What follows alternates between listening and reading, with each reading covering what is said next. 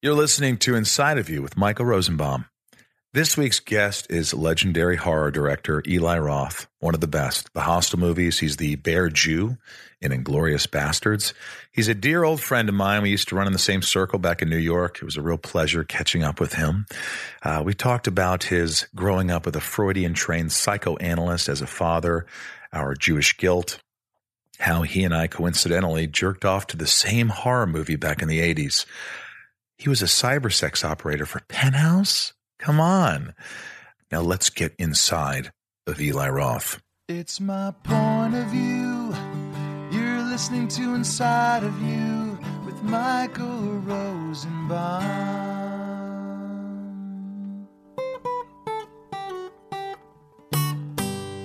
Inside of You with Michael Rosenbaum was not recorded in front of a live studio audience. My vision. Why isn't your vision gone? My vision is still.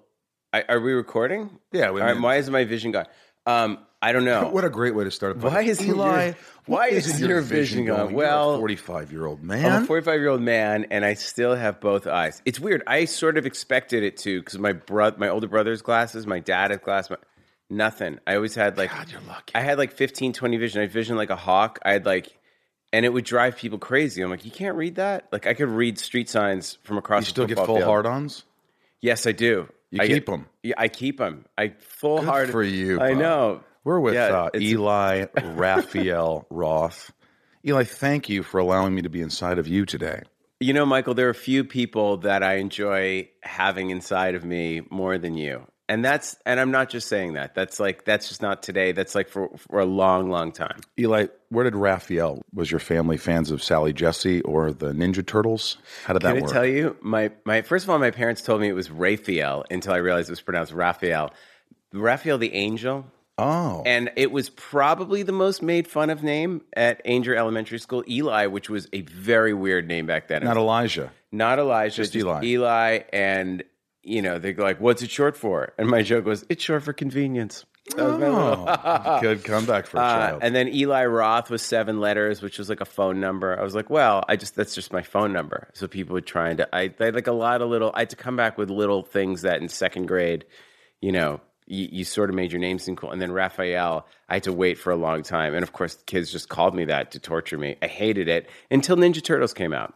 Then once Ninja Turtles you were came cool. out, then I was cool. I was and Eli Manning. It took a long time for it to come around. Yeah. But I was, Rosenbaum, Rosie. They called me Rosie Palms. You had a great last name, like Roth. It was like Moth. There's nothing you could do. Roth was simple and cool, like Eli Roth. I was Michael Rosenbaum. No, but Rosie's a good name. But the best nickname was like it was one night we were all probably 25, and Matt Ballard was really drunk, hammered, and MC I was like designated driver, which was a thing we all did before Uber. And they said, "How are we going to get home?" And Ballard goes, "Have Loth take us." Have Loth take us. And that became the name. Then it was Loth. To this day, Loth. Loth. Right? It was Matt Ballard, the greatest. Matt Ballard. He is amazing. Ballard. So you're director, writer, actor, pianist, guitarist, trilingual, Gordon Lightfoot Maven. Oh my God, where do we love you? Where do we even should we tell people our like? Yeah, I think it's like it's one of these things, conversations where we could we should start from scratch. Yeah, we really should start from the beginning. By the way, who's David Kaufbird? That was David Kaufman. Was a kid from my high school, and I used to draw pictures of his head on a bird's body.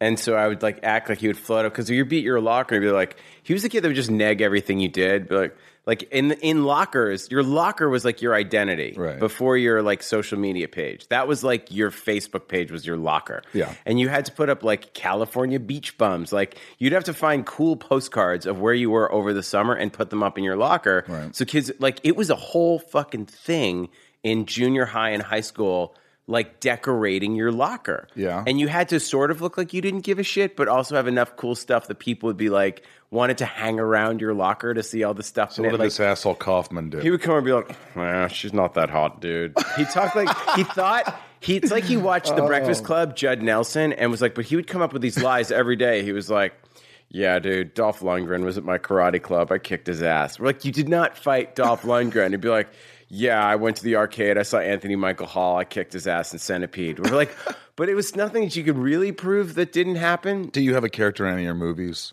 that you were kind of based on David Kaufberg. Yes, my character Justin in Cabin Fever is me doing an impression of David Kaufman. Really? I'm not even acting. I'm literally doing my Kaufman impression. When you're telling the story about the bowling? Yeah, everything. Well, the bowling alley really happened. The bowling alley was a place called Sammy White's Brighton Bowl. This is in Cabin Fever, a scene for his first movie, Eli.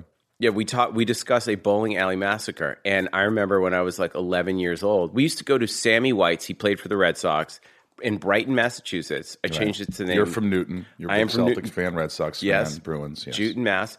And so we went bowling every week. It was Candlepin. I didn't understand there was anything other than Candlepin bowling at the time, which is like... What does that mean? Candlepin, the ball's like the size of a softball, and the pins are tall and thin. But it's a very Massachusetts thing. But if you grow up there, then you assume that's everything else we called big ball bowling. Right. Like Candlepin bowling was like, that was bowling to us. Everything else is like a joke. So we would go Candlepin, and it's good because when you're a kid, the balls are light, so you can throw them easier. And then we asked my dad, we're like, can we go this week? And he's like, no. I'm like, why not? He's like, the bowling alley's closed. There was a murder there. Like, what happened? And one of the guys came back and robbed the place, tied up the employees, and like beat them to death with a ball peen hammer and bowling pins. Oh, yeah. This is real. This is based on it's real. And the guy, the murderer, is in Walpole State Prison. And the story, the like urban legend, was that he has a tattoo of a bowling pin for each person he killed. And when he comes up to the parole board, they make him show the tattoo, and it's got the names of his victims. They're like, parole denied. And today, then it was an Acura dealership, and I'm not sure what it is now. So all these terrible stories come from, they're actually facts. Yeah, everything. Everything. All the stuff is like, you just hear weird stuff, and you just write it down. You think, I'll put that somewhere. So I got to figure this out. Because people think, this guy Eli, he's such a dark guy.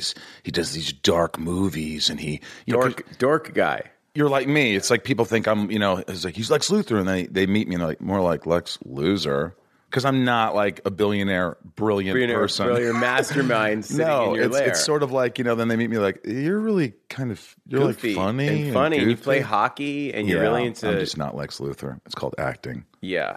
Your dad was a psychiatrist / psychoanalyst. It's true, Freudian.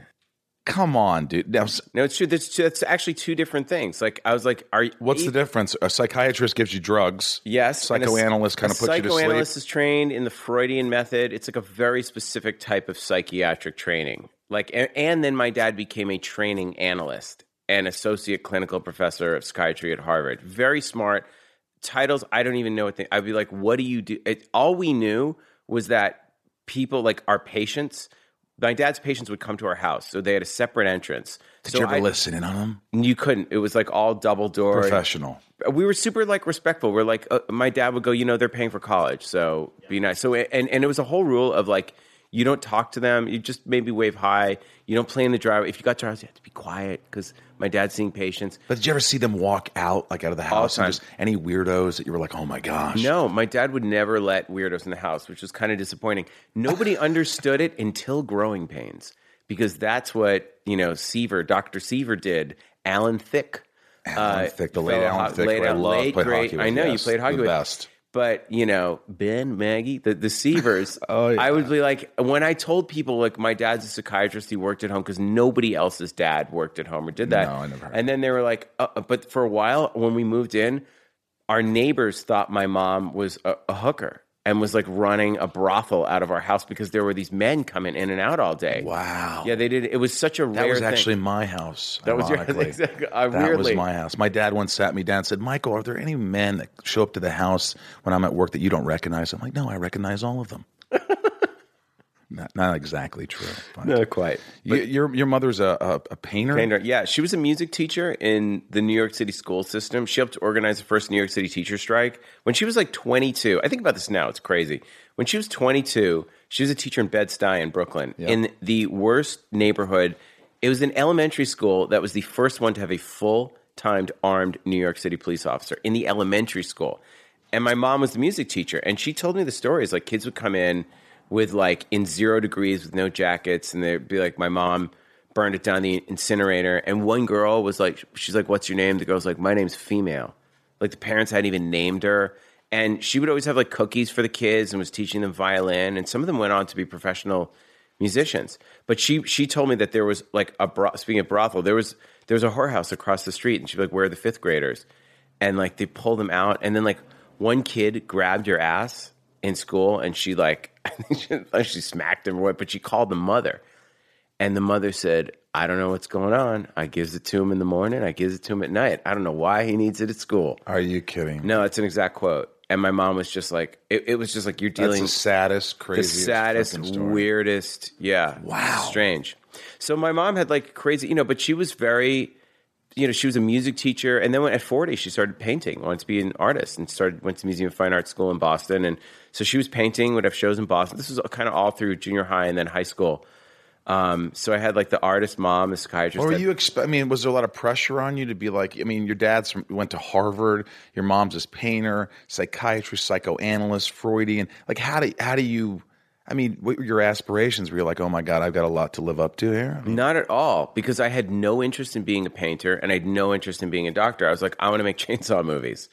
I really was like, I'm going to make Texas Chainsaw Massacre. My parents were like, great, you can do it. It's weird because they were New Yorkers and they'd grown up in. My dad went to high school performing arts and was going to be an actor until he was like a senior in high school or in college and switched to pre-med. But my dad had been cast in national shows. My dad was like an amazing actor as a teenager. And at performing arts, that was right down the street from the actor studio. So my dad in high school would like leave class and see James Dean and Marlon Brando literally down the street. It was a block away from where the actor studio was. My dad told me... This is awesome. Do you know what's even better? You think you know someone? My dad told me he was in the very, very, very first group of Scientologists because all of the actors in New York City were doing it, and it's where they'd go to meet girls. Now, he's not a Scientologist. My dad was like, I don't know, 17 or 16. Hanging out with Thomas and these Cruise girls, the first. These girls were like... would be like, come to this thing. And they would go, and it was literally, L. Ron Hubbard was living on a boat in the East River, and it was an apartment in New York City. And like, it was kind of like the weird, cool thing to do. There were like 20 of them. And my dad, after a while, was like, this is weird. And he said they would stand in the street corner and be like, we're going to astral project with our minds going across the building. We're all going to be on the roof of that building if we all focus and concentrate. And then my dad's like, this just isn't worth it for the nobody chicks. was on drugs. My dad's like, there's got to be better ways to meet girls than this. You talk about like the Texas Chainsaw Massacre and how you grew. When I was a kid, I would come home and most kids would have milk and cookies. Their mom would leave them. I would have VHS tapes of Motel Hell. The best. Make Them Die Slowly. The greatest. Alien. Amazing. And my mother would say, hey, you're going to watch these with me. I go, Mom, why? She goes, well, your father. When I go, but you realize I'm 8. Then I read that you were like 8 years old, I guess, when you saw Alien, and it sort of changed your life. So my mother, actually, I give her credit, but there's a reason why I sleep with a bat next to my bed. Right. I look under the bed every night. I have an alarm system and a dog. Yeah, I still freak out. I still want to be scared. I still love horror. You and I have that in common. We love horror. But it started at a young age, and I remember I was the loser in high school who used to borrow my parents' VCR. Mm-hmm. Hook it to my VCR and dub tapes and dub like you rent Reanimator and make like a super tape of Dawn of the Dead. Yes, and I would look at the timing and be like, okay, I can fit Dawn of the Dead, Evil Dead, and one other 90-minute, the Slayer or Scalps, like whatever. Right, yes, great VHS movies. And there was an amazing time because we're the same age. So when we were 8 years old, there was this weird thing of horror that your friend's older brother had seen it. And it was like Dazed and Confused kind of era. And so Texas Chainsaw Massacre, Last House on the Left, they weren't shown on television and there was no VCRs. So if a movie left the theaters, it would never be seen again ever in the history of humankind. Right. And you'd have to like listen to some kid's older brother describing it. Like remember hearing about Jaws, yes, but not really seeing it until television. And like all these movies then in like 83, 84, 85, VCRs became affordable. And we got our first VCR in 1984. Maybe it was 83. And all of a sudden, your birthday party was like, we don't have to go to the movies. We can just rent Attack of the Killer Tomatoes and watch it at the house. What was the first movie you remember seeing, first horror movie that just really influenced you? Oh, in a theater, was Alien. I went to see it opening night. I remember seeing the trailer for that and begging my dad. I remember it was like a Shabbat How dinner. old were you? I was 8. He let you see this. Our parents allowed us to see these movies. They're responsible. It was the only way to go see it. They took us. But my dad was always like, man, it's just a movie. And I remember watching Alien, and it said, produced by David Giler and Walter Hill. And I remember saying, what does the producer do? My dad's like, it's producer. They have to raise the money. And then directed by Ridley Scott. I was like, what does the director do? He goes, well, he gets to spend all the money and tell everybody what to do. So at 8, I was super aware of what a director did and a producer did. And then I was like, I remember my bar mitzvah, the rabbi at 12 years old, the rabbi sits down and like asks you, what do you want to do with your life? Because when you're getting bar mitzvah, they're going to say it in Eli, blah, blah. And so there were so many Jews in Newton, you get a bar mitzvah twin. So me and this kid, Rich Gilman, were paired up. We're friends. Gilman and Roth, two nice Jewish boys. And Gilman wanted to be a writer. So it's like, what do you want to do? It's like, a writer. And it's like, Eli, what do you want to do? I said, I want to be a producer-director. They're like, well, which do you want to be, a producer or director? I was like, well, I want to be both, because really it's the only way to retain control of your cut. Come on, you're 8 years old. How old are you? No, this is when I was 12. Oh, you're 12. And I said this to the rabbi, and he's like, what do you mean? And I was like, Stanley Kubrick is a producer-director. He's Jewish. He has total control. I want to be like Stanley Kubrick. He goes, okay. Like, I was like Rushmore. I was like this little weird, freaky. I was like the Stranger Things kids. We were both like that. Yeah. Like in my parka, in my hat, walkie-talkies, Dungeons and Dragons, like total. The worst thing about nerd. the VHS tapes, and I still have some of them, is that I would spend thousands of hours through high school dubbing these tapes that are now obsolete, that now they erase themselves. Yes, I know. They all that disintegrate. wasted fucking time, man. Disintegrate. Well, that's the beauty of film. You know, if you look at our old, it's like our digital photos from 2003. There's like an area of my life. My life sort of stops at 1998 and then kind of picks up again when I got my phone. There's like a 15-year period of digital photos that are on some hard drive I can't access anymore in an old program of iPhoto. Like, we used to get our photos printed in 99. I drive out to the photo lab in Santa Monica, like all our bowling photos, like you print them, you put them in a photo album.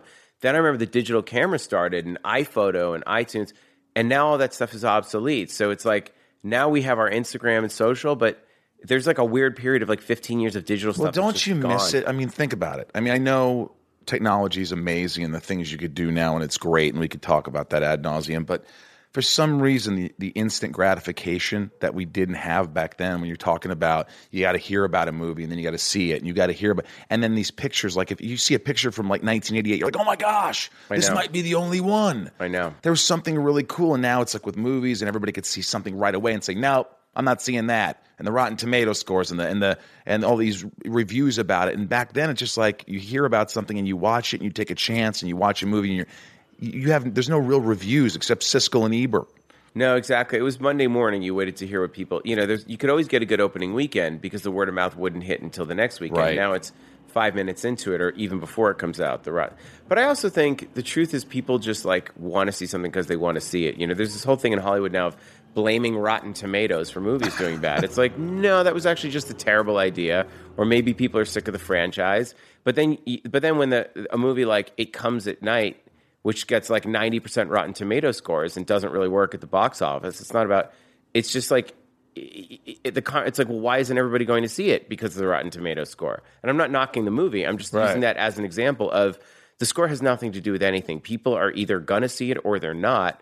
And it's just about what's in the air. And if it's a movie, people want to see at that moment in time. And some movies are seen instantly, and others, like Big Lebowski, wasn't a box office hit. Fargo took a while, but people found Lebowski. Twin Peaks, Fire Walk with Me. There's a lot of movies that, not everything was Pulp Fiction. Some movies, like, slowly over time developed a cult following. But in terms of what you're saying about instant gratification, there is a whole thing now with, like, kind of generation iPhone that everyone gets their movies instantly, their music instantly. It's interesting because what I've seen is I had a hard time finding an assistant for a while because I think what happens is the kids sort of want their careers instantly.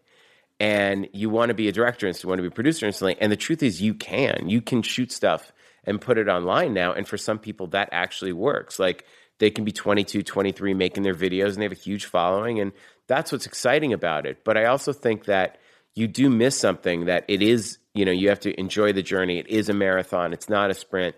And that there are certain benefits to waiting and earning things over time and not having success too fast. I mean, look, at Hostel hit at 32, and at the time I was like, God, I can't believe it. I'm already so behind. Sam Raimi was 21 when we made Evil Dead, and I'm like, 34. I was 32. It was 34 when it came out. I was like, oh God, I'm like falling behind everybody. It's like you're getting this crazy race, and now I look at kind of 45 and think, wow, if I had the Hostel success.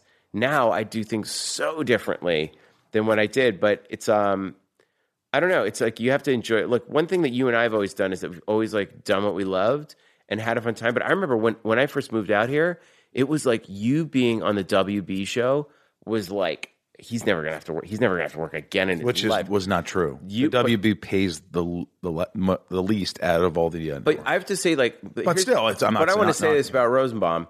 You were by far like the most generous friend. Like there were so many people. Like out of our group of friends, we all sort of migrated around 98, 99. Like everybody moved to LA from New York at the same time. So there was this huge gang of us.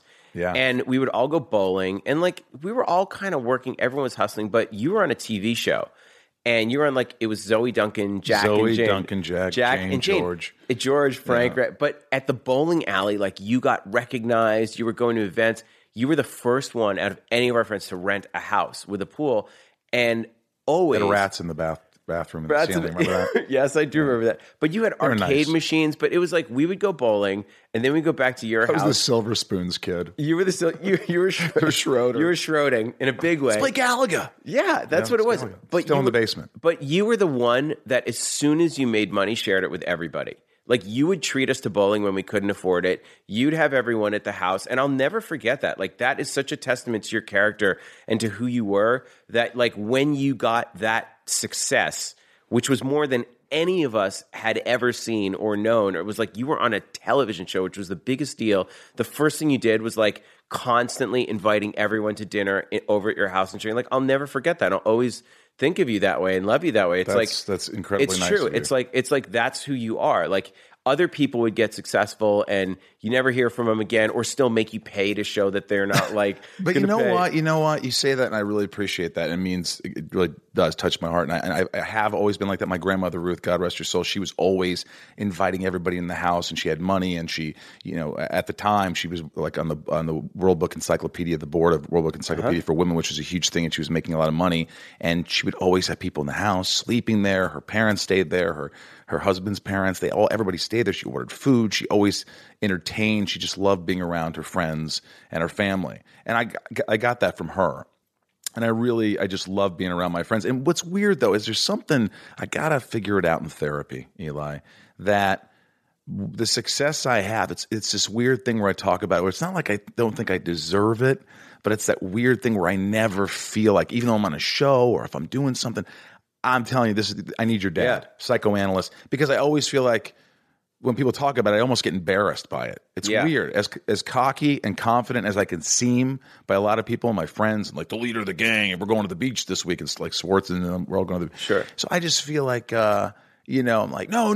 I feel weird talking about that. Like, oh yeah, is that, you know what I'm saying? No, I do. No, there's also a thing where, maybe it's because we're Jewish and we're supposed to feel the guilt of like, why am I successful? God, I shouldn't be successful. I should be working at the grocery store we still. Should be in an oven in Poland. Like there is that thing of like, you went dark. You just did it. But you it's went real. dark. But it's real. It is fucking real. I'm sorry. There is a thing that you grew up because our parents were probably 5 and 6 years old, and my parents now are 75, 76, or 77. Like they were 6 years old when World War II ended, so they grew up with people coming back from the camps. And you had family in the Holocaust. Yeah, but like their relatives, not like immediate family, like my parents, my grandma, like their aunts, their uncles. There was like sides of the family that never came out of there because it was all Austria, Hungary, Russia, Poland. That was where my grandparents all came from. So all I heard about growing up, like from my grandmother, from my mom, from the aunts, were just like, finish your food. You could have been in an oven in Poland. And like learning about the Holocaust, they were like, never buy a Mercedes. Oh my gosh. Because, don't use Bayer aspirin.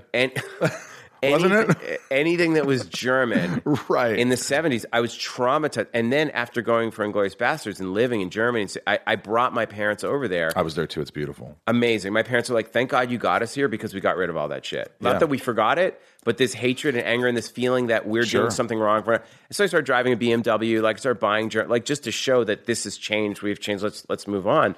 But there is a thing where when you have success, in some way, it's so much of it. It's talent, but it is luck and persistence. And you think like, I'm going to do it. And then you're like, oh, fuck, this happened. Why? And other people look at you and they're like, fuck that guy. And then there's another thing you feel of, you always feel like your friends are like 10 steps ahead of you. Like you look around, you're like, fuck, they're like, oh man, what am I doing wrong? They're doing this. I should be doing that. I should be doing that. And the truth is that everyone's on their own path. Everyone's got their own thing to do. And the thing is, if we wanted to be doing those things, we probably would have, there's like, there was a moment after Hostel where I was like, it was the big studio movies, Marvel movies, all that stuff. And I was like, I kind of just want to do Hostel too. I don't think I'm ready for this. I don't know if I want to, like... There's that fear. I was like, it was fear, but it was also like, I've made 2 movies that I wrote, directed, produced. I have total control of this, and I'm like financially set. So why would I not... Now that I've worked so hard to be in a position where I'm a voice, why would I want to execute... And now I'm rare. like... It's rare. And now I'm like, okay, I did 5 movies that were like my voice, and I'm like, I love directing. I want to shoot, so let me see how it is with someone else's script, making it my own, like Death Wish, which comes to me. And I was like, yeah, I'll do this. I had the best time. I loved it. And I want to get into all that because I do. I feel like just to touch a little more on that, I think with me, the guilt also, I won't blame the Holocaust exactly. But yes, I know what you're saying. I'm not saying but my father was like 1420 SAT. He was a guy who woke up at 5 a.m. to deliver papers and then went to work and never missed a day of work and let me know about it and busted his ass and was the manager of his plant and this work ethic. My dad's the same. And I just felt like, I forget that I was like, without thinking, hey, you're just really good at this. So you should, I felt like, he's like, yeah, what do? You go act, you say some lines into a camera. This is what you do. That's a job. What are you doing today? Sitting around? And then, I felt like, I think that part of me was like, yeah, but then I work really hard when I do a movie. Yeah. What do? You sit on set, do take after take, and then have a lunch and someone pampers you. I feel like that. Look, I'm making my dad sound like a dick. He was a dick. He was a total dick. But I mean, I love him, a dick. Yeah. But I think that was sort of it too. It was sort of like, this is kind of fun because what we do is great, but I don't think people understand how difficult it is. That's because there's nothing about it that if you say what you do is difficult, you immediately, the middle finger comes up. Like there's nothing, you can't do it. Oh, and I don't know, we had a 14-hour day yesterday. The truth is, it's not difficult. What's difficult is in between work, the struggle to get there. Doing the work itself is exhausting. Yeah. And it's tiring when you put your heart and soul into it, but it's not hard. I mean, it's hard to outdo yourself. It's hard to challenge yourself creatively. But what we're doing is something that we love. And most people, to pay the bills, put food on the table, have to go and do a job. Now, they can get into that job. Some people are lucky enough to enjoy their job. Every job has problems, but most people aren't getting to get up and play in the movies, and like what we do is amazing. Absolutely. Like you can't. So as soon as you say it's really hard, it's like when people say making the film was a battle or making it was war. It's like, nah, it really wasn't. It was all pretend. I don't know if I agree with you there. I think that even though it is pretend, there are days where I directed my first movie back in the day, like a couple years ago, and I made it for nothing. And there were days where I honestly felt sick to my stomach, days at a time where I felt like I want to get on the next plane and get the hell out of here and never look back. Moments where I was clueless, I was lost, and it was scary, it was exhausting. And so I'm not going to say it's a cakewalk. I think no, it's very hard, and that's why very few people can do it, because the challenge is, how do you deal with when nothing goes right, so everything's many wrong, pieces, right? So many moving pieces, so much money on the line, everyone looking at you, everyone you, and now make it natural and make it great. He's dropping the ball. It's like getting second guess. How do you not lose your fucking cool at people? And I tell people when, like, they're like, "What should I go to film school?" By the way, have you ever flipped out on someone? I usually flip out once a movie. Once a movie? Yeah. Is that by choice? No, I sort of like, it happens, and I try to prevent it from happening. I'm not a screamer on set. I'm like very clear with what I want. But if what sets me off is when I ask for something 2 or 3 times and I know that someone's being passive aggressive. People make mistakes. People get exhausted. It's a lot of information. Things get done wrong. But when I know that I've specifically discussed, you are not going to do it this way, you're going to do it that way, and they go ahead and build it a certain way because they think they either know better or they're not going to listen to me, I either go crazy or I just fire them. And that's every single movie. And you have to be a general, and you have to show that nobody is sick. Anybody, doesn't matter who you are, if you're not doing your job, you're gone. And they have to respect the director. And you got to earn that respect. But if they're not respecting you, you fire them. You just get rid of them, or you do the job themselves. It's like you can't. It's like you have to look like at the big picture. That is, protect the queen. Like it's like David Lynch says, "Eye on the donut, not the hole." The donut is the movie. The whole is all the other bullshit you get sucked into. And he's right. Yeah. You know, there's a famous story about Kevin Costner when he was filming Dances with Wolves. You know that story? Day one, they're like, he can't fucking direct. He's not going to, this is actor. He's going to direct a movie. And day one, finally he got the budget. Everybody's like, okay, we're behind you. And he shoots the shot. It's the opening. It takes 3 or 4 hours to get, to set this up. And he realizes it's the wrong direction. They can't, for some reason, so he thought right then, I'm going to look like an absolute fucking idiot, and people are just going to look at me like you fucking suck. And, and I could, if I do this, if I just redo the shot and do it somewhere else, or it was one of those decisions that make you, a director defines who you are. I could just say, okay, we're going to the next shot now. We got that. What did he do? He said, no, we just wasted 5-6 hours. I think it was a half day the first day. This is all wrong. We have to turn around and do it this way.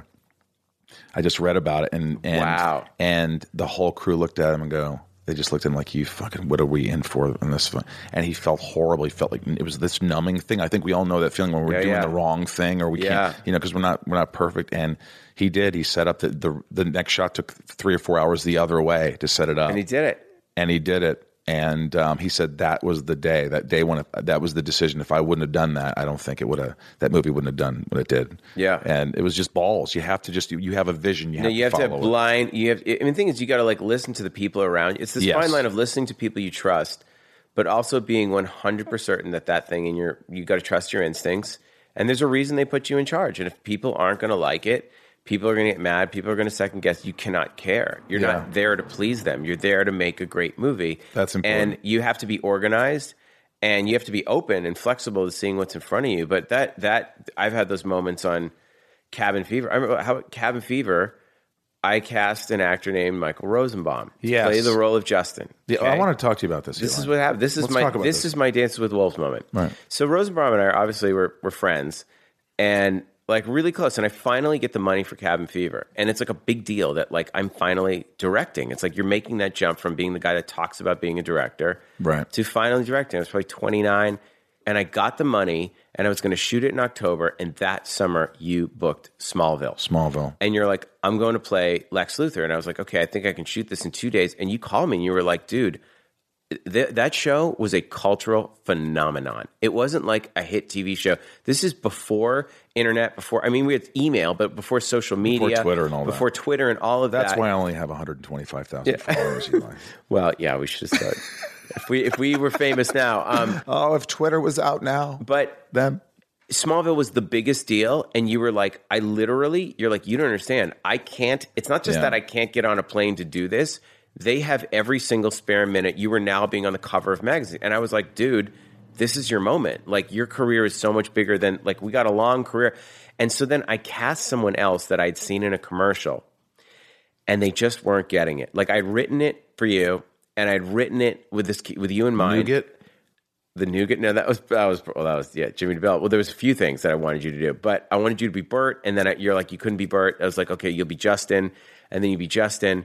And then I remember I cast this actor, and I'd read it in rehearsals, and the cast was loving it, and this actor was not getting it, and we shot with him until lunch, and at lunch I fired him, and after lunch I was in the Justin makeup, and I came out and I reshot the scene, and the whole crew. This is like day 4. The whole crew was like, "Oh, what the fuck are we in for?" This egomaniac just fired an actor and is doing it, and even like Dances with Wolves moment. And it was that moment, because I'll tell you, the cast supported me. The crew was not into it. They're like, Eli, you're not funny. This isn't it.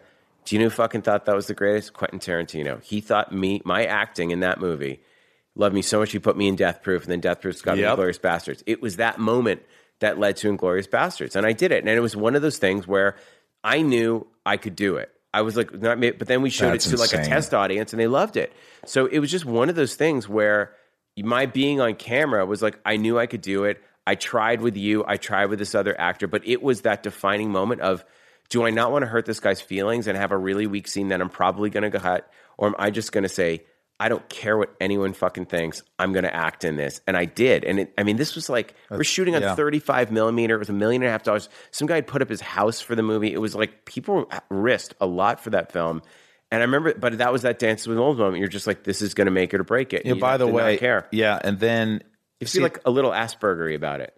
Yeah, they just like not care what people think. Just be like, I know. I think that is so important, and especially in this business, if you could just zone out and not listen to. I mean, obviously, you surround yourself with good people, positive people. That's the key. Yeah, it's the key. I weed out the bad. You just if they're bringing you down, they have nothing to offer, or they're not fun to be around. Fuck off. I just can't. I know. I'm getting too old for this shit. I want people who like support me, I support them. They're fun to me.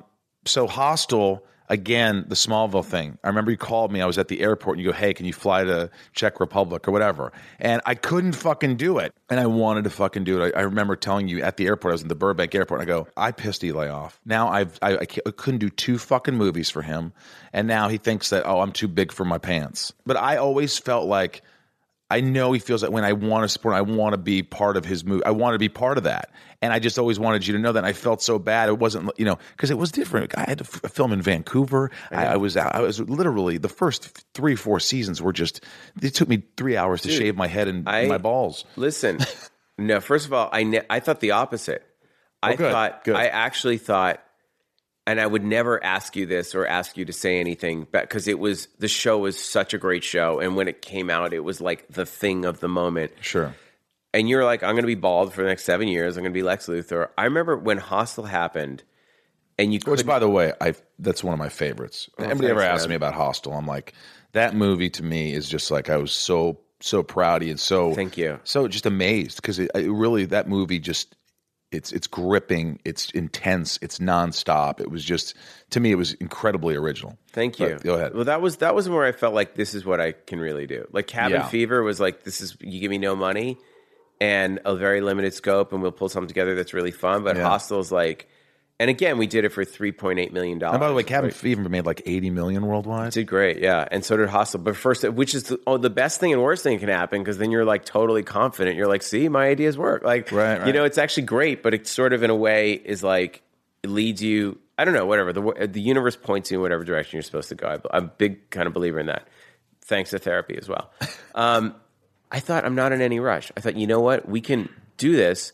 But if the timing isn't right, if he's on this show, we're both on our own path. Yeah. We'll find the right one. Absolutely. Like we both are going to have long career. Like I still feel like my career is just beginning. I feel like your career. That's how I feel. Is just beginning. Like everything else is like only just begun. It just feels like freshman year's over. We went through it. Now we're like, okay, now life can start. So I never thought that way. I never thought pissed off. I'm glad. I knew you were on the show. I always wanted you to know that like you were my go-to guy first before anyone else. And I was so honored, and I was just like, I remember telling like Lally and my buddies, I was like, I'm so honored. Like I know he's going to be like this huge thing, and then just like I had no life for 10 months a year. You were up there for, and so I'm glad we got that in the clear. Yeah, but also people, it's hard to explain. Television now is 10 episodes. Now it is. Yeah, now you can do movies. Now you can do movies. Yeah. And back then, if you were on a TV show, it was 26. You were locked in for 6. I was Lex Luthor for 7 years. There were a couple little roles here and there, but I was usually wearing bad wigs. That was it. I was just Smallville for 7 years. So in the last 6-7 years that's been done, that's like pretty much my career starting over. Oh, for sure. Hair growing out. Yeah, because also when you have a 2-month window, you're basically looking. You're either asleep.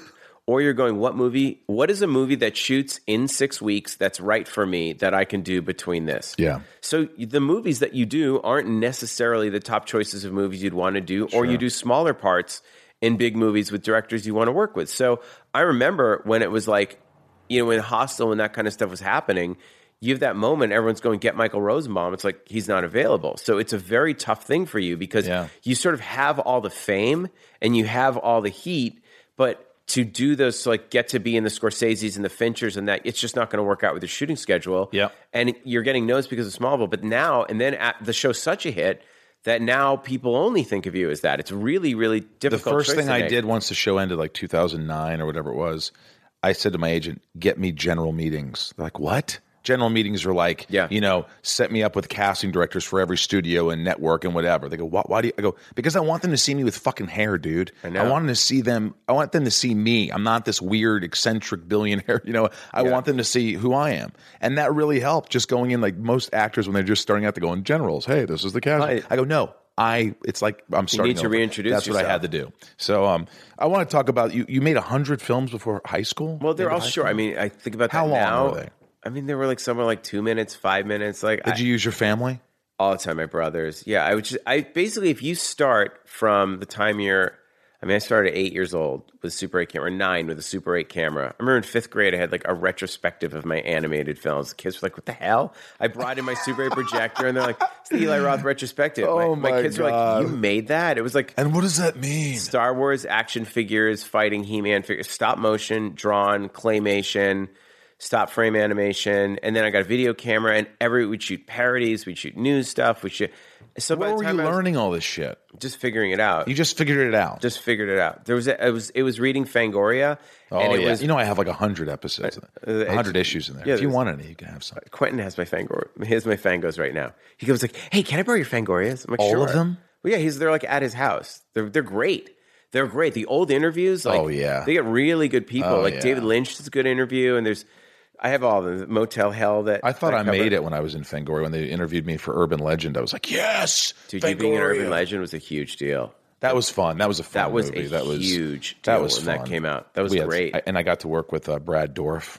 Yep, I have the photo of you love dead on the him. toilet that you gave me. Do for you? that. You Yeah, still have that? I still have You're that so photo. sweet. So you went on to do like all the, I remember you showing me like when you came out to do like Chowder Heads and Rotten Fruit, and it all stemmed from All that. my animation. Yeah, well, I'd done animation. I was pitching everything. I had Cabin Fever written, but the stuff I wound up getting was the animated shows. Chowders, which was originally called Massholes, until someone Right. learned it had the word assholes in it. But we did it for WCW Wrestling. They were going to be like The Simpsons on Nitro. Tracy Ullman. Yeah, and they were going to run it. And then the CEO, they were supposed to air on a Monday. They announced it on a Friday. We had the CEO got fired over the weekend. I remember that. I remember And we sat at your house for 3 hours watching, and it didn't come on. And I it was remember. like, and I just felt bad. I made everyone sit through 3 hours of wrestling. It was like, what happened with your shows? Like, I don't know. fucking remember that. And I it felt wasn't horrible. like, and we were all like, what the fuck? We put all this stuff. We had Isn't watched that all the something? Isn't that- episodes. you put all that hard We work do into it, and those nothing. It's out of your control. Totally. A studio it's not could meant say to be. no. And it's done. It's like Mulholland Drive when you got to go see the cowboy at the ranch and whisper the password and your movie's back on. It's like the forces that are with you or against you, there's nothing you can do I about think it's it. a lot of ego too. I think a lot of these people that like somebody gets fired and the new guy comes in and goes, "That's not my work. Well, I'm yeah. not part of that. So I'm going to show you." It's so fucked. But imagine if you're in that job and you come in and there are these 4 other things and you agree to air it and it's a big hit, then they're like, why'd we fire that guy? Right. So it's sort of like you have to. You have to show, well, the reason they're bringing me in is because everything else this other guy did is terrible. So anything he touched has this poison. Get rid of it. But not Chowder Heads. Not Eli. Chowder Heads, I know. And then from that, I was able to at least get money for Rotten Fruit, and which was Z.com was like the big thing. That was I loved the Rotten website. Fruit, too. Thank you. It was fun. There's a couple of them. I remember floating on watching YouTube. everything at my We house. watched them all because I was shooting them. That Hill was Slope. I used to live in Hillslip Street in Studio City, California. And Eli and I, we'd play guitar. We'd play Gordon Lightfoot. By the way, at the end of this podcast, I want to just play a little Gordon Lightfoot. Can I tell you and something? I want you to sing with me. Gordon Lightfoot is playing tomorrow night in Pasadena. He goes on at 9:00 at the Rose Theater. He's Do you almost wanna 80 go? years old. I can't go. I have a birthday party to go. Do you want me to, like, my Facebook brothers, Live? My brothers are going, Are they? and there's apparently it's not sold out. Guys, Gordon Lightfoot, if you haven't He goes listened on to at him, he's 9. Canadian Gordo's the greatest. rock, folk singer. This guy is the greatest. I don't know how much longer he's gonna be Idolized him. with us. I saw him 15 years ago. Topher Grace went with me, not to drop a name. Yes. But, we went, and he goes, "I don't know who this is." And he went, and we sat front row. And Gordon then looked like he could go at any minute. Yeah, And I was he's like, wow, still and he's going. still fucking going, dude. Tomorrow night in Pasadena. Gordon Life in My Pasadena. brothers are going. Jeez, I had a ticket. ass. I had a birthday party. I didn't know this. You were a cybersex operator for Penthouse magazine, posing as a woman to pay for your movies. I was a fucking fantastic cyber sex Okay, operator. this is how fantastic. I was really good. Okay, I'm gonna be a and that's where I caller. I'm learned to calling type. you right now. I want you to just go. All right. Yeah. So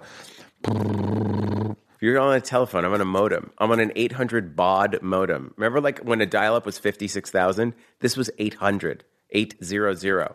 So they gave me a computer terminal before I knew what a modem was, and it was a huge heavy thing that you plugged into your phone lines. Your phone was busy, and between 6 to 10 or 6 to midnight, I would sit there and they would type and be like, blink, and there were ads in Penthouse.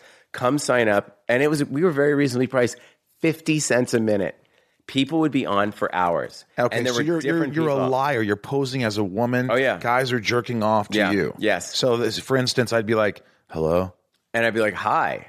Well, give me your voice. I wasn't a voice. I was typing it on the keys. It was like old, like the computer in Alien. It was that level of text. It was only text. Oh, it was only text. It was text messages. And what's the dirtiest thing you said? I would sit there with like 20 guys in my room, and there were different things where there were like, God. I had different personas. I was Mireille, the beautiful 22-year-old bisexual French girl who couldn't understand why she kept getting arrested for sunbathing topless in Central Park. Then I was Tammy, who was like a heavy metal. She had gotten like gangbanged by Guns N' Roses and fucked everyone. I'm already jerking off. I was just like, oh, Allison with a Y, who had just gotten divorced and she was looking for characters for her novel, but she was really bad at it. So guys loved her. They were like, oh, Allison, I can't defile you. I'm too respectful. And I'd be like, no, please talk about my breasts. And they're like, oh, you say breasts and not tits. It's like, and then I'd be like, yeah, fucking come on my face. Come on. And guys were like, and then what happened? You really thought about these things. This is how I wrote characters and dialogue. I'm telling you, I was 19 and 20. Like, I was so good. My parents saw me. They're like, how are you so fast at typing? Wait a minute. They knew what you were saying? No, they saw me like, I was like, oh, okay. I'd be like at my dad's computer, like, give me that. I'd be like, how are you typing come on my face so fast? How are you typing 200 words a minute? So I would sit there and like with all the people in the dorm, they'd be like, come here for this. I'm like, no, he hasn't earned it yet. I'm like, you got to try harder. These guys, one guy started, the customers would fall in love with you because this was a new thing. These are like doctors and lawyers. The people that were on the internet at the time were like wealthy, professional people who were very lonely. And one of the guys started FedExing cash to one of the other kids to his dorm room at NYU because our whole thing was like, my real name is Alice. And I have to go back. I really have a kid. I got to go back to being a stripper. I can't do this anymore. They're like, do not leave. Do not leave. They're like, I'm sorry. I'm quitting. They're like, I'm in love with you. I'll subsidize you. And one guy started getting cash dropped off at his dorm room at NYU. It was 4 dudes that were doing it. And the best part was me and my friend Bob, the last night, we quit. It was over and we had to turn in our terminals the next day. And there was this woman who had like these really thin black Virginia Slim cigarettes. You'd like drop it off at her house. It was all like super shady. And the last night we went on and all the guys, we logged in as like Tammy and our girls. And they were all like, what are you wearing? And we're like, okay, we got to tell you something. We're guys. Penthouse only hires guys because they know that only a guy can come up with what another stupid shit that's sick enough for what another guy wants to hear. So that's why there's only men pretending to be women. Oh my God. We have dicks. And the guy goes, ha ha, shut up, Tammy, tell me about your tits. And we're like, no, we're serious, dude. And they're like, you are so funny, Mireille. Like, we're like, no, we're guys. We're dudes. We're like doing this out of a dorm room. We're not fucking with you. And they're like, ha ha, oh my God, Allison, you're like, they wouldn't believe it. And it's just like, who would want to believe that? Who would want to? Because what? You've just spent thousands and thousands of dollars. My parents are like, this is so immoral. Cut to 2 years later, AOL starts, and then everyone is like doing it. I was the original catfish. In 1994, you directed Restaurant Dogs at NYU. 93, December of 93. Nominated for a Student Academy Award. Much to the chagrin of my professors. They couldn't believe it. At the festival, it was the total audience. It was Ronald McDonald's gang on a killing spree. You can see it on Crypt TV, my digital channel. Really? Yeah, I put it out there. And it was totally silly and insane. I tried to violate as many copyrights as I could because everyone's like, you need to clear music. I was like, this isn't going to play on television, guys. This is like, but we did it. And then what was great was 1995, the word alternative started because it was alternative music. Right. Alternatives. Everything was alternative rock. Alternative rock. So they started an alternative category and I was animation, live action, color, black and white. It was 10 minutes of Monty Python violence. And we won. And the professors were like, what? I was like, yep, I got my student Oscar. Ceremony at the Museum of Modern Art. The other kids in class were like, that motherfucker with this stupid Ronald McDonald movie. It was great. Because everyone in film school was so pretentious. Not everyone, but a lot of the kids were like, everyone's making movies about the Holocaust. I mean, make Holocaust jokes. Like, making only a Jew can do that. Only a Jew can do it. Like making movies about Schindler's List and people with tattoos and flashbacks to war and they're like, I'm going to cure homelessness in a student film. So they'd go and like film the like grunge roommate sort of walking around near a homeless person and cut it to where the streets have no name. It was like The Adventures of Teenage Homeless Man, we called it. It was like every student films. And mine was just like, Hamburglar getting his eyes stabbed out and Mayor McCheese being decapitated. I wanted to do like, Monty Python had this sketch of Sam Peckinpah's Salad Days where arms and legs are ripped off. I was like, that's what I want to do. I was like, what more do you want to see than that? I just want to see like arms getting ripped off and people like blood splurting. That was all I wanted. And the professors, they almost didn't pass me. They were like, this is not, and I graduated with like the highest grades, but I remember showing that student film, a lot of the faculty members were like, we can't allow this. And my professor stuck up for me and was like, this fucking guy's doing what he wants. Like, and the audience loves it. Like, Thank and they'd God say, for what's your message? I was like, my message is maybe people just like to be entertained for 10 minutes. And 10 minutes was short. Kids make 45-minute student films, shot on film. They're awful. It was like nobody knew. Wow. So it's fun. I'm one of the few, I think it's like me and like maybe one or two others in my class who are actually directing. Because Who's the other guy? Well, I see Andres Hines wrote Black Swan, has made a couple films.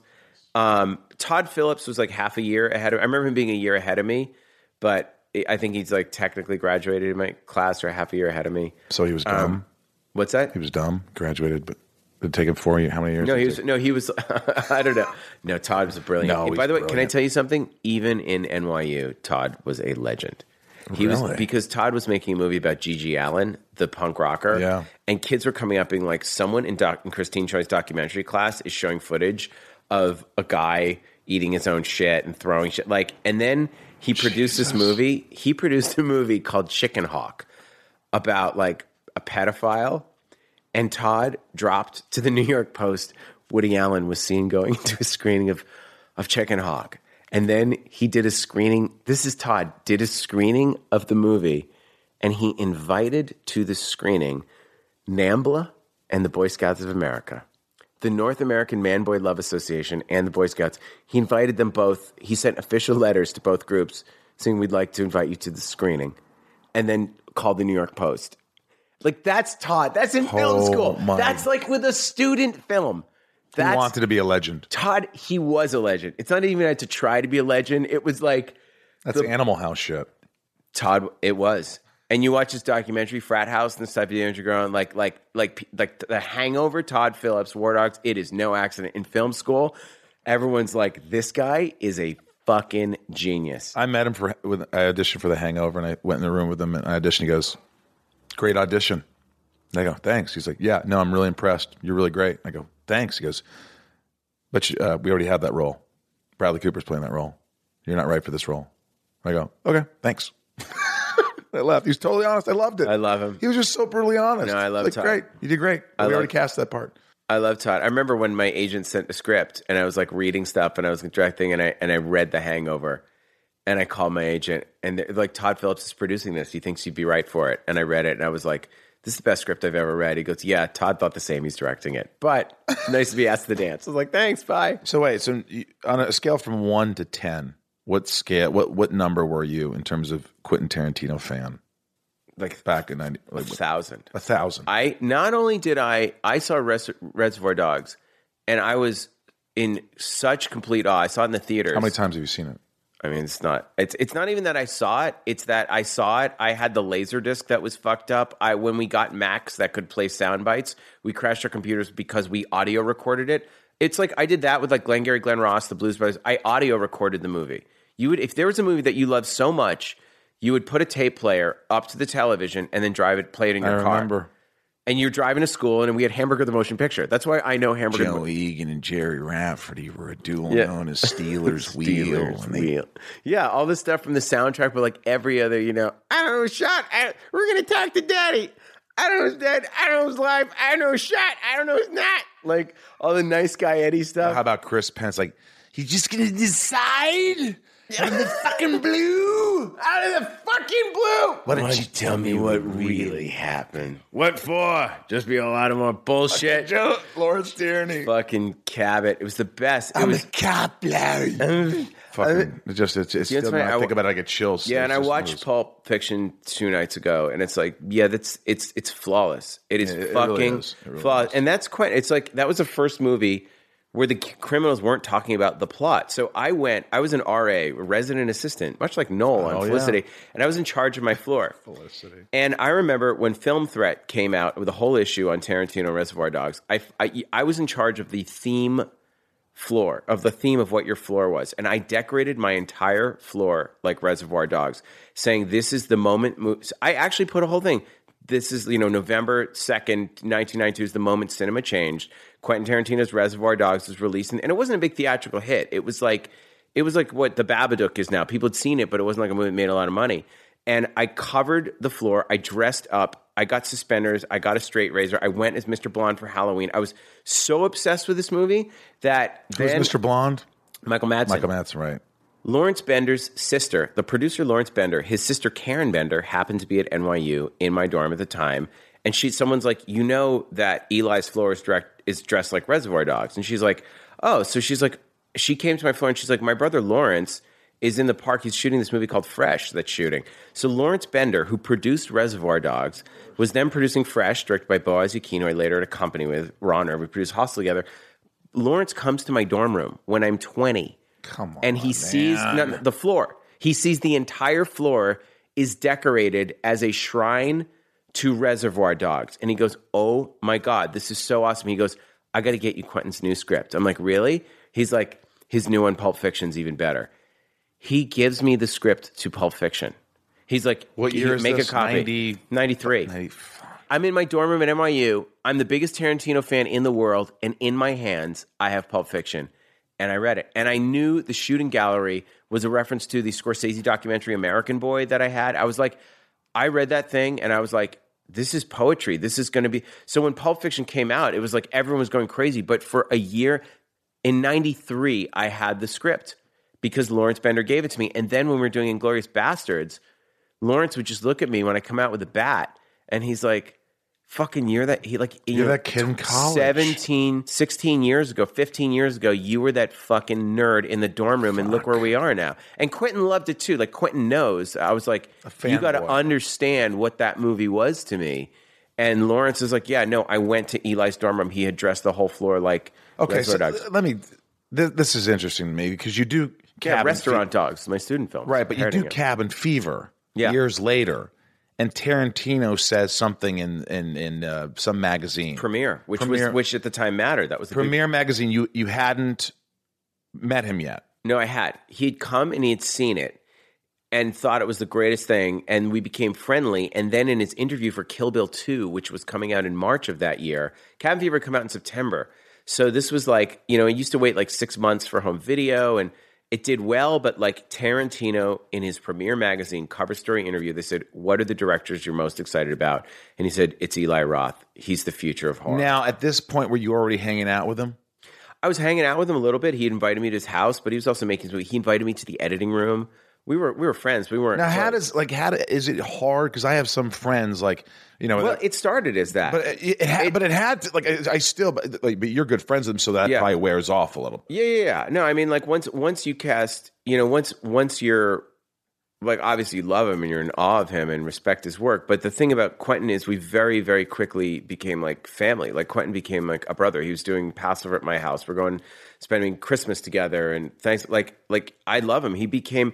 What happens is, it was interesting. I remember having a conversation with Patty Jenkins, of all people, about this, kind of around Hostel time after she did, because we were both, Patty's our age, we were both working in New York City production at the time, and we were talking about, after your first film, when you start getting movie offers for stuff you don't want to do, whether it was like Dukes of Hazzard kind of stuff, stuff that like, shit, is this what I'm supposed to do now? I remember I got offered like $300,000 to direct that movie, and I said no. This was after Cabin Fever, and I remember going to Quentin's house, being like, I don't know if I just made the worst. Am I supposed to? What am I doing? Like that's more money than I had ever seen in my entire life. It would have completely gotten me out of debt.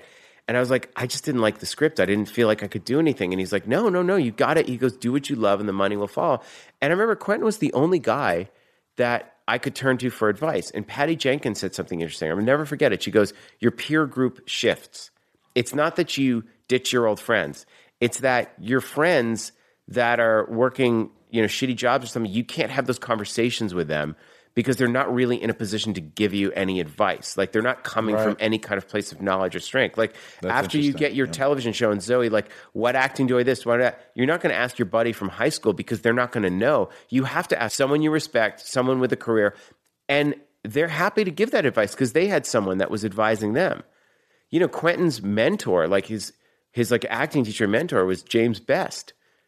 Roscoe P. Coltrane from Dukes of Hazzard. So I was thinking, holy shit. So that's the guy that was like giving, you know what I mean? Can you imagine that? Him advice? Yeah, and teaching him about acting. And like that was like really one of Quentin's like big influences was James Best. And he studied acting under him and learned directing and acting. Like you'd never think tying in the Dukes of Hazzard and Quentin Tarantino, yet there is that going back to Dukes of Hazzard, there's a connection. So I think that what happens is like there comes a point where I was like, I never want to bother him. Oh, he's busy. But Quentin is so open and so generous and so warm and very quickly. And then I introduced him. I remember when I started going on the film festival circuit and I was like, I met this guy, Edgar Wright. You've got to see his movie, Shaun of the Dead. And I arranged a screening at Quentin's house for Shaun of the Dead that like I hosted or Quentin hosted. And we brought all these people there. And I was like, oh, Edgar, you got to like, I just sort of start being, and then when I met Peter Jackson, like we hung out with Quentin. Like I started being the connector, introducing people and bringing, and then it just sort of crosses over into, we made Hostel together, and Quentin gave me such great advice. Then he came on as a producer, and then we traveled the world with it. I took him to Iceland. We went here. We went to Sitges together, and suddenly, then with Inglourious Bastards and Grindhouse, it's not just that we're making movies together; it's that we're hanging out all the time. He's the only person you want to hang out with because he's the only one that you can kind of understand. If you look what at you're his going history, through. it's like it makes sense that you're friends. Yeah. He's working in a video store, and he he has just such a knowledge of movies. And But honestly, you'd think that we would all think that, but I think the reason that you and I are friends is because you're funny. It's like I think we're funny. Like we love joking around and being silly and that's people true. might not find it funny. I think so. And it's that. It's like with Quentin, he's fucking funny. Yeah. He's Yeah, he really hilarious. is. And it's just like when you talk to him about life or girls or the world or history, or most of the time we're laughing at him. Right. And he's such That's a so sponge important. for Sure. history. Like people see him on interviews talking about movies. People know that's how they know him. But the rest of the time, he's just like that with a million other subjects. It's just movies are always the common go-to. But we'll talk about, it's like anything. So I love it. What's crazy is like, I don't know how much time we have. Rob, my producer, Rob here, by the way, he has a kid. He has a child. Look at him. He looks like he's 8 years old. He I is talk a about child. this. What the fuck? He just nods. No fucking direction. I have so many questions for you, Eli. Fire. First of all, do you know Lady Gaga? I know who Lady Gaga is. I've never met her. Just would actually. love her on the show. Just thought maybe you knew her. What's that? Are you gonna? She come on the show? I'd love for her to be in the show. I just want to know if you knew her. No, I heard. I mean, I know she's a movie fan. Inglourious Bastards. Did you read for it? He just said you want to play this role. Well, Quentin, with everything, his whole thing was like, you got to audition. Everyone auditions for me, but then he was auditioning everyone else in town. You know, Seth Rogen, Jonah Hill, anyone that was a Jew was going in on Inglourious Bastards. I don't look Jewish. You're not Jewish enough. I'm not Jewish enough. You don't pass. I have a hairy back. Paul Rust looks way more Jewish than you. And he's pretty non-Jewish. I could have been on the other side. You could have. You really could have. Bad guys. Very conflicted character. But Quentin called me, and he had been reading scenes to me as he was writing it. I was like his Jewish fact checker. He called me. He's like, Eli, do you think a Jew would offer a Nazi absolution if it meant ending the war? And I said, Quentin, I'm going to be honest with you. I didn't know what that word meant until I was 25. I was like, the concept of absolution is a Catholic. I was like, Jews are moneylenders. We collect interest. We collect interest on everything, including anger. We're more mad about shit from 2,000 years ago today than we were 2,000 years ago. That's just how we are. Not only do we not forget anything, if you asked me if I saw a Nazi, would I forgive them? I would fucking kill them. I would burn them. I would make sure their genes, like you got to realize the Nazis tried to eradicate Jews from the planet. It wasn't like I don't like them. It was a systematic system of death camps. I see the bear in you right now. And I was just like, you can't underestimate that. There is no circumstances under which any Jew would ever forgive any Nazi. You have to kill all of them. And he's like, whoa, okay, I get it. And he's like, all right, great, I'm going to go right. And then he had him over at my Passover Seder, we had a bunch of mass halls, and we're like, Which, by the way, my assistant thought it was, what's a cedar? Camp Cedar or Cedar. That was where I went to overnight camp. But we were like, dude, manish tana fucking Lila Hazeh, dude. Like, we were all like kind of doing our fucking masshole accents, guy. Like, dude, where's your fucking matzah, dude? Hide this fucking afikoman, fuck. Like, we're just doing that. And Quentin was laughing, and he's like, I sort of have you in my head as the Boston Jew. He's like, right now you're the guy to beat. And everyone he was auditioning, he didn't tell me this, but he was auditioning them against me. He'd already cast me in his head. And then he's like, wow. And then he was like, but he hadn't confirmed it. It was just like I hadn't officially gotten the thing. And then he called me. He's like, hey, man, we're about to go to Germany tomorrow. Do you want to go get dinner? I'm like, sure. So he picks me up. We go to dinner. He's like, so listen, here's the thing with Donnie. You're going to have to do like it's got to be 360-degree characters. It can't be like Grindhouse. It can't just be like coming and telling a couple jokes. It's got to be like you got to know this guy like your best friend. I'm like, whoa. Are you saying I have the part? He's like, yeah. So listen, you got to do. I was You're like, shitting your pants. I go. Are you telling me I'm going to be in fucking movies playing the Bear Jew starring Brad Pitt? He's like, yeah. I'm like, can we have a toast? He's like, yeah, cheers. Listen, you got to fucking do this thing like it's a real. I was like, threw it away like it's nothing, and you're dying here. Nothing. And I was like, well, look, dude, I'm going to fucking go all in on this. I'm going to be like method actor. I'm going to go and build the character. I'm not doing any this is too much responsibility. This is too important to me to do anything else. Like, this is my life, is being the Bear Jew. I'm going to fucking go to the gym. The only thing I'm going to do 24, I'd do like Daniel Day-Lewis level. Like, whatever those guys do, I'm going to try and do the best. I have not had that experience yet. Well, I was like, I have to. Yeah, I was like, that status. Yeah, go. I'm going to do it. I was like, this is also important. Like, it's a chance to change the image of Jews in movies. Like, this character, if done right, like, we're all like, it's like the three S's, Seinfeld, Sandler, and Stiller. Like, we're funny. We get the girl, but we're nebbishy, dorky, Woody Allen. Like, that's us. This is a chance to change that, to add to that dynamic. This is a chance to be, and I'm going to fucking do it. Incredible. And so I was like 40 pounds. I was like fucking lifting. Went back to Boston, got in character, built the character, all that shit. And then I was like, dude, if you need help making the movie, you got another director there. I know you want to make Can, and I know you don't use second unit, but let me know. He's like, no, I never do that. Every shot I do myself. And he called me after 2 days. He's like, I don't want to deal with this fucking Nation's Pride chick. Can you come over here and just fucking take care of it? I was like, done. Got on a plane. I was there prepping Nation's Pride as the director of the black and white movie within the movie. He's like, I'm going to shoot the shot of Melanie saying this is for Germany, and Zoller thinking there's 2 shots that I'm going to do, and everything else just get me a battle. I need enough gunfire to cover up in the theater. And I did 200 shots. My brother Gabe came over. We got 2 cameras. Come on. We shot it in Görlitz, where they shot Grand Budapest Hotel in 2 days. 3 days, I got him 180 or nearly 200 camera setups for like a 5.5 minute full shot on film that I edited while he was doing the tavern scene. So I was pulling double duty. So finally, in the last chapter 5, I could just act. But it was insane. It was 24 hours. I was up at 4:15 in the morning to be at the gym at 4:30 to fucking lift until 4:45 for the 6 a.m. pickup. And then at the end at Wrap, I would have my pre-production meeting on Nation's Pride. It was like fucking insane. But we did it.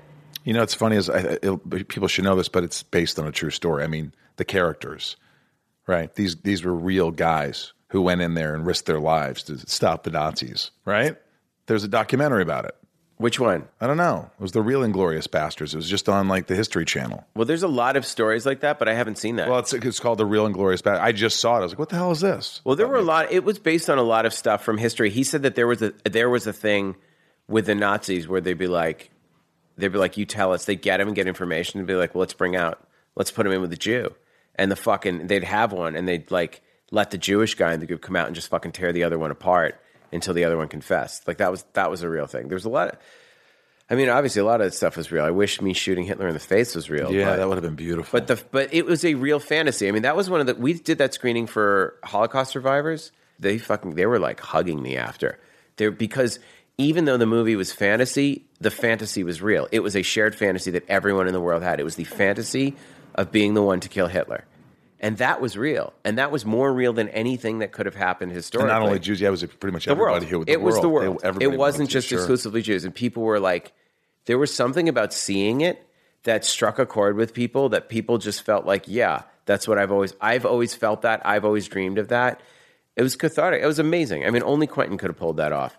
I hate to go to this, but we both really became friends because of one movie. The greatest. Cannibal Holocaust. We bonded over it. Yeah, we both jerked off to it, but we won't say which scene. We won't say which scene. That's one thing we won't talk about, but we did jerk off. It's a great movie. It really is. Cannibal Inspired Holocaust. both of us. I remember watching Cannibal inspired Holocaust. Green Green Inferno, Green of course. Inferno, yeah, and of Ruggiero course. Deodato doing a cameo in Hostel Yep. too. And it's amazing now knowing the director of all of these movies and knowing like Dario Argento and man. Lamberto Bava and Ruggiero Deodato. They're so nice and so funny. And Lucio Fulci's daughter, Antonella, I'm friends with. Wonderful, sweet, funny. They talk about the fucking you go back and watch Live Like a Cop, Die Like a Man. They're running through the streets of Rome on motorcycles, 200 miles an hour, going over cars. They were just doing that shit.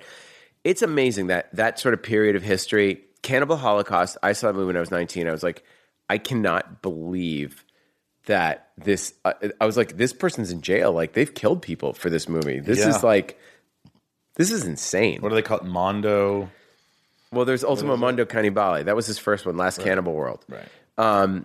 Starting with Robert Kerman, the professor of Cannibal Holocaust. Too. It's really, but then now, and sort of seeing what they did at the time, where he was shooting in the jungle in Colombia with like real animals, and they were really indigenous people, and that's what inspired me to do Green Inferno. Was I thought you can't do that anymore because every part of the world has already been image mapped and explored, and then I thought.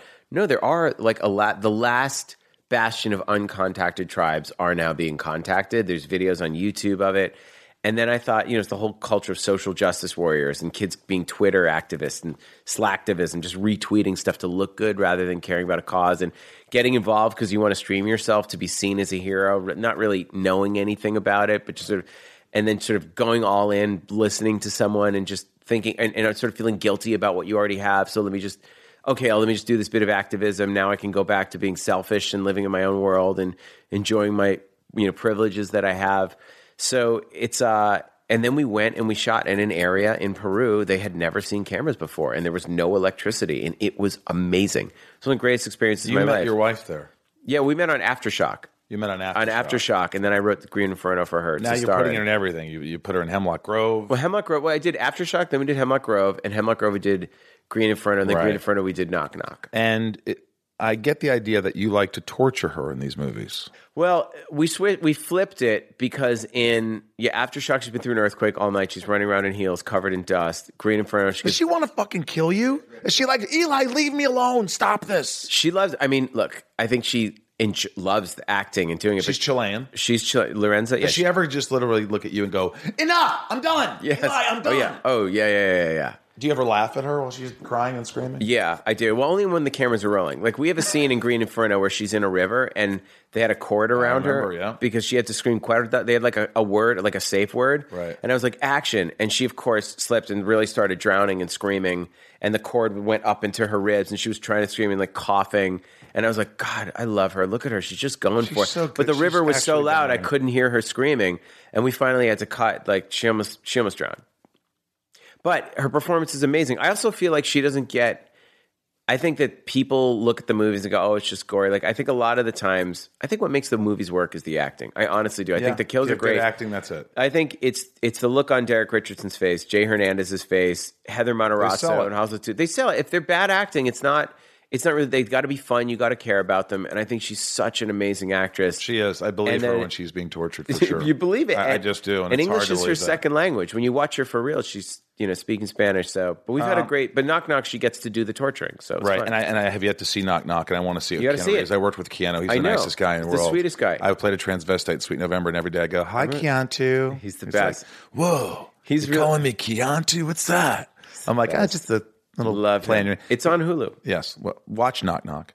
I mean, honestly, this is awesome having you on here. I mean, by the way, you've done cameos in everything: The Horse Whisperer, Office Worker Number 4, Shocked Onlooker, Boyfriend, Frightened Citizen, Justin, and I'm the world's worst extra. I love that you do this. You work in trauma movies. It's Lloyd Kaufman. I'm sure. Well, Lloyd will call me and go, "Hey, we're shooting," and you go by and say hi, and then he points a camera at you, and next thing you know, you're in his movie. It's not like you go, "Oh, I'm going to be in a trauma movie today." You're like, "Oh, hey, let's stop by and see Lloyd." And I'm like, "Wait, what's going on?" You're next to Lemmy. Now, I told you that Eli and I are big Gordon Lightfoot fans, and even if you don't like it, we're going to try this. Are you ready? Yeah, I'm ready.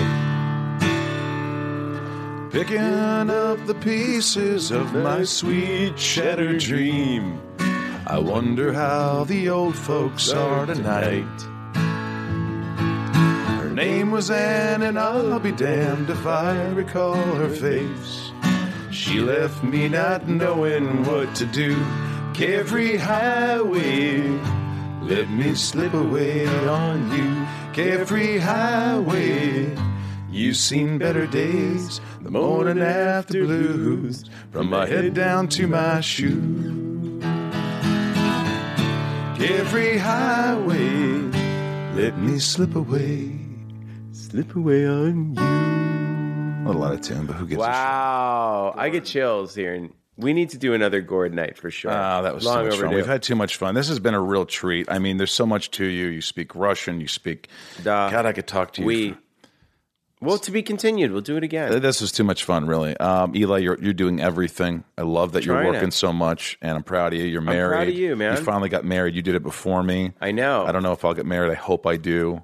It was great. It was the right time. I mean, I'm married 2.5 years, and I love it. It's like when you find the right person, it just, everything falls into place. I actually, I feel way more productive and happy, and it's awesome. In a way, I feel like your father, you're psychoanalyzing me in a good way. Like, I really appreciate this therapy. But you can't, I do. You can't do it with the wrong person. It's got to be someone who is totally your equal, your match, your challenge, someone you really love. And she's younger, has a totally different perspective on things. That's good, too. But we really, South American, just another perspective on the world. The best. Eli.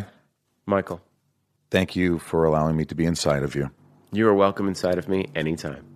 All right, guys. That was really amazing. Thanks. Good. Yeah, you're on.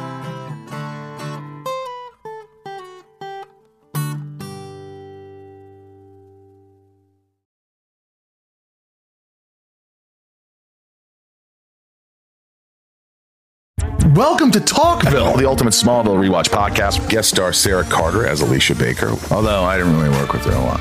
But Tom did, and they had some real big smoochy scenes. Yeah. Can we talk about that? Could there be any more sex? What was a 3-page makeout scene that just kept going? Good Lord. We get it. They have chemistry. Jump in now or catch up on any of the past seasons of Talkville on YouTube or wherever you listen.